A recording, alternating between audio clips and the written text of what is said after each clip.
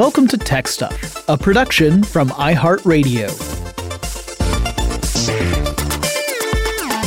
Hey there, and welcome to Tech Stuff. I'm your host, Jonathan Strickland. I'm an executive producer with iHeartRadio, and how the tech are ya? It's time for the tech news for February 22nd, 2022, otherwise known as the date where you just start hitting the number 2 until it's March. Let's get to it. So, back during the Trump administration here in the United States, we saw the U.S. government pressure the social network platform TikTok to sever ties with its Chinese parent company, ByteDance, citing a concern that TikTok could be siphoning personal data from U.S. citizens and sending that information back to China, a claim that TikTok refuted at the time. And there were a lot of other issues that were tied up with this as well. It wasn't just that. It was this larger trade war between the U.S. and China. But it turns out that a pair of studies kind of justifies those data concerns. A group of cybersecurity experts conducted studies that were looking into TikTok's data collection practices and concluded that TikTok has been allowing ByteDance to have full access to user data on the platform. The security experts sent their findings to the news website, The Wrap, and The Wrap then did a very responsible thing from journalism standpoint. They sought out other experts to independently confirm the findings, which they did. TikTok, as of this recording, has not yet responded to those reports. Further, the research suggests that TikTok engineers have found a way to sidestep code audits by both Google and Apple, which could also mean that TikTok could potentially change the code without folks really knowing about it, which brings up all sorts of issues.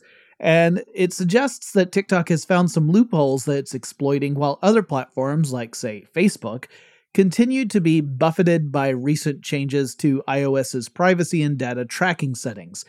You might remember that was a big part of why Meta, the parent company to Facebook, had such a rough year last year. They lost out on an estimated $10 billion in revenue because Apple changed its data tracking privacy settings. Now, according to those security experts, the TikTok application can even query things on whatever device it's installed on. So, kind of similar to the data tracking issue, where it's not just tracking your activity within the app itself, but other stuff you're doing on that same device. So essentially, TikTok has been able to do what Facebook used to do, but no longer can do, at least if you opt out. My guess is that China isn't so much spying on individual U.S. citizens to build out, dossiers on everyone, but they're rather, selling that data to third parties that could use that information for all sorts of stuff. Advertising being the obvious one, but not necessarily the only one. Anyway, it'll be interesting to see if Google and Apple respond to this, or how or if TikTok will. Now let's flip over to Instagram, where the app has quietly made changes to a feature that allows users to set a daily time limit for their use of Instagram. So previously, you could go into your settings and set your daily limit to as low as 10 minutes a day, and that would make it easier to be aware of how much time you were actually spending on the platform and avoid getting sucked into hours of just scrolling. This is an opt-in feature, so it's not like it's on by default, but it was there. But now that 10-minute and 15-minute time limit options, those are both gone.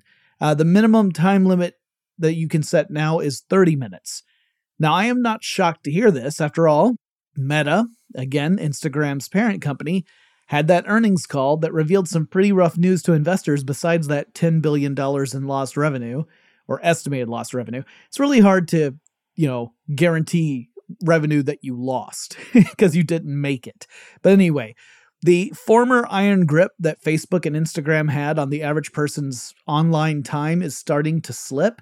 So perhaps one way the company is trying to address this is to loosen the restrictions a little bit for that daily time limit option, saying, hey, 30 minutes isn't all that bad. That should probably be your upper limit, and have that set as the lowest option. Now, some folks who have used the feature will find that they will be spending more time on the platform before they bump up against their daily limit. Now, to be totally fair, this could just as easily be an example where Meta just saw that very few people were opting in for 10 or 15-minute time limits, because that is a very short amount of time. So it's possible that the company just said, nobody's using these settings. It's such a tiny thing, it doesn't make sense to support it, and they just dropped those options. So you might as well, axe those, especially if you feel like you can't afford to discourage people from being on your platform. Anyway, I suspect this is just one of a billion different things that the company plans to do to try and reverse some concerning trends. Namely, that some platforms like Facebook have seen a decline in users or in engagement or both, and that the company has had a little bit of trouble attracting younger users to its platforms, which means that, the user base will shrink over time as it ages out. ProPublica and the New York Times investigated hundreds of accounts on Twitter that appeared to be part of a Chinese propaganda campaign during the Olympics, which prompted Twitter to ban 3,000 accounts. And the campaign was doing pretty much what you'd expect when you hear the word propaganda. It was trying to present an overly positive portrayal of China and the Olympic Games, while simultaneously ignoring or discounting stories related to human rights abuses in China, of which there are many. Twitter reps said that the platform banned those accounts because they were violating the company's policy against platform manipulation. So essentially, the issue here was that these accounts were all trying to feed into massive conversations about the Olympics and China and to steer those conversations in a specific positive way. And you might be familiar with the term sock puppet account. So, way back in the early days of the internet, I would spot these on occasion, either in chat rooms or on forums. But this is where a user creates a separate account. Like, they have an account with whatever it is, but they create a separate account in order to achieve some sort of goal. It's possible that they make the sock puppet, which it's called that because it is under the control of another user who's also in the same space. The sock puppet might act like a hype man for the primary user, like, oh yeah, this guy's so great, yay. Or sometimes the sock puppet stood in as an easily defeatable opponent, right? Because if you're controlling both sides of the argument, you can easily make the other side lose.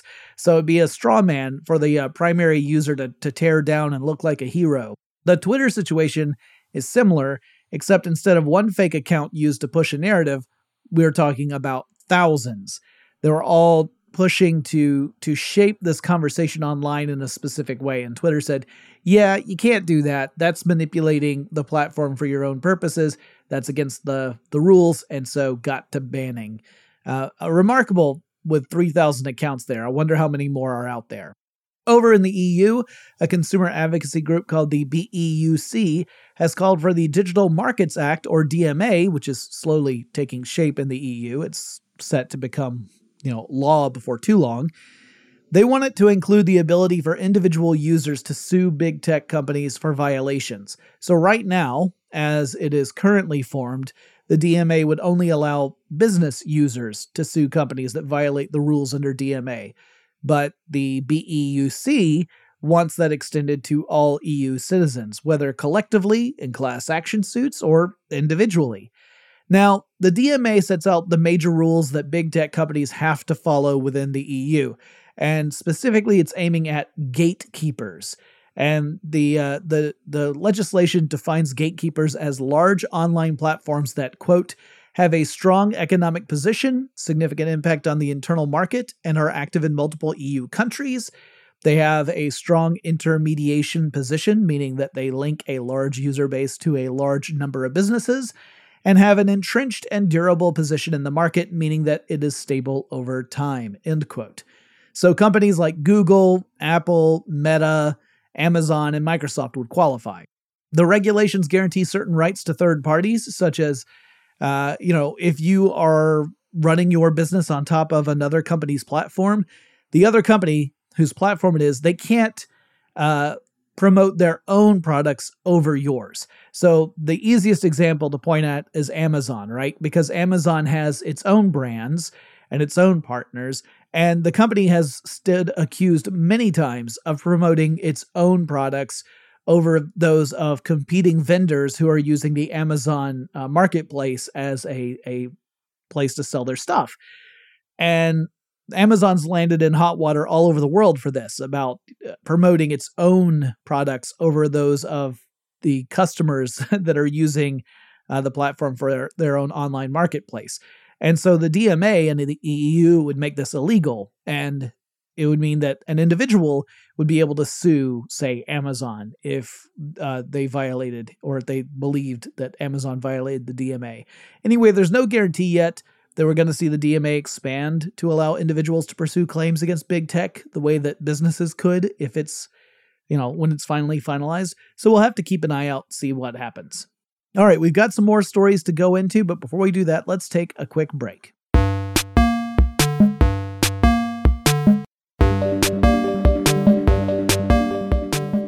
Not too long ago, I did an update about the Hyperloop, which was originally started off, at least in the public consciousness, it started off as a proposal that Elon Musk made to revolutionize short-range travel, like travel that's in the hundreds of miles, but not the thousands of miles distances, using enclosed trains. Typically, the enclosed system would have a lot of the air pumped out to cut down on air resistance. You're usually talking about some sort of maglev or other levitation-style train. Musk's version used air bearings. And I talked about how various companies had come up trying to make this a reality, including one that became known as first Hyperloop Technologies, then Hyperloop One, then Virgin Hyperloop One, and now just Virgin Hyperloop. And that the story was that recently Virgin Hyperloop had made the decision to pivot away from designing passenger style systems and focus more on cargo. And to that end, there's more news that now the company has laid off more than 100 employees as part of this, that they are refocusing on cargo versus passengers, which is, particularly sad because it wasn't that long ago. It was just last summer that the company was showing off its passenger capabilities. But no, looks like that's not going to be, at least in the near future, for Hyperloop. It may be that they'll eventually get back into that, but for now, it is off the table.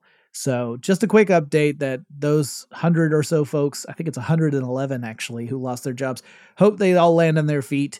But yeah, pretty disappointing if you were hoping for a revolutionary change in transportation. Then again, there are other Hyperloop companies out there. And I also mentioned in a different episode about how the IRS in the United States recently reversed its decision to require people to use video selfies and a facial recognition system run by a third-party ID company in order to access certain IRS features online.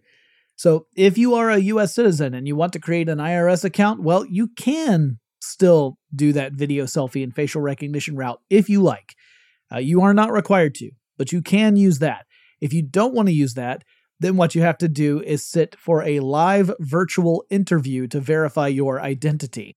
Now, that sounds to me like a pretty labor-intensive solution. I don't know if the IRS will be providing these interviews themselves or, if they'll be working with another company. But yeah, sounds like it's still going to be pretty intense to get that IRS account established. Last week, a cargo ship carrying hundreds of luxury cars caught fire as it was heading across the Atlantic from Europe to North America. The cargo included cars from Porsche, more than 1,000 of them, and Bentley, more than 190 of those, I believe. And the cause of the fire has not yet been determined, or at least not yet announced as I'm recording this, but it appears that batteries in some of the electric vehicles in the cargo played a part in making the fire more difficult to extinguish. So we don't know if the batteries actually caused the fire, like if there was a short circuit, if one of the batteries was, damaged in transportation or something and that led to it, or if they just exacerbated a fire that got caused by some other source. But it definitely made the fire worse. Fortunately, all 22 crew members of the ship, called the Felicity Ace, were rescued. So there were no losses aboard, which is the most important thing. We can replace stuff. We can't replace people. But it's I'm sure for all the luxury car lovers out there, they're shedding a tear as they think of the various Porsches and Bentleys and such burning to a crisp. Very sad. The United States Copyright Office has answered a burning question in science fiction. Can a robot hold a copyright for a work that the robot produced? No, they can't. Actually, to be fair, that is too narrow a use case. Really, the Copyright Office has said no artificial intelligence can secure a copyright for a work that the AI itself creates. So all those interesting projects in AI that revolve around computer systems or robots creating art cannot get a copyright for any art that they produce.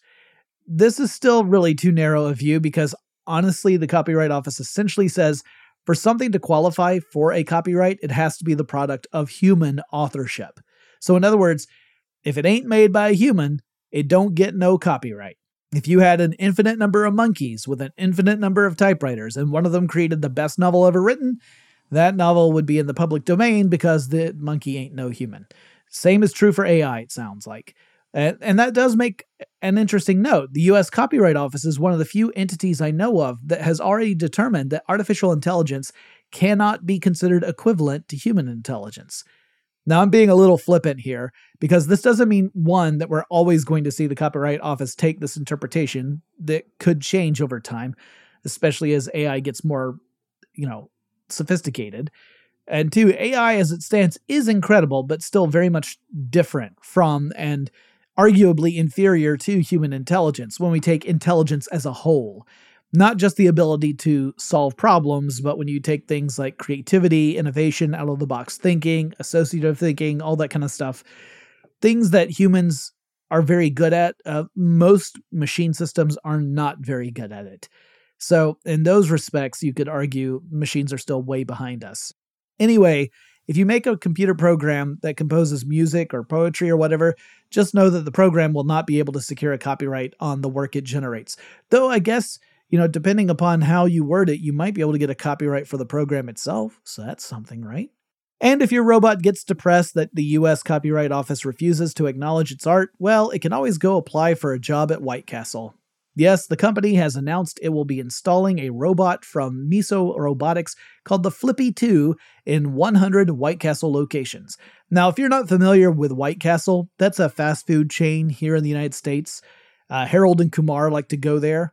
In fact, they should do another Harold and Kumar movie and make the Flippy robots look like the Terminator.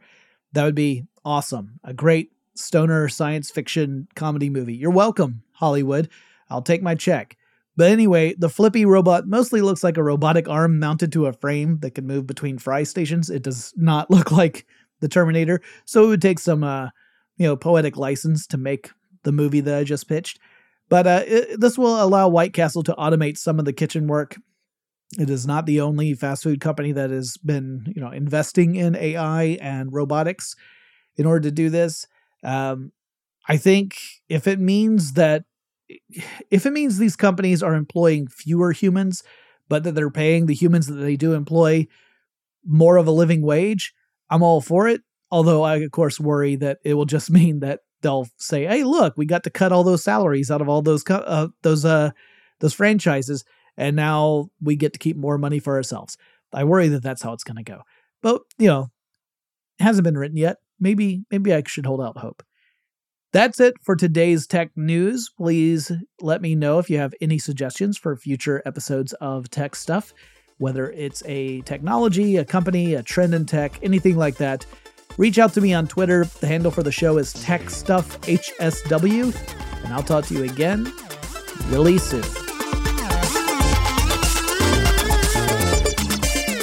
Tech Stuff is an iHeartRadio production. For more podcasts from iHeartRadio, visit the iHeartRadio app, Apple Podcasts, or wherever you listen to your favorite shows.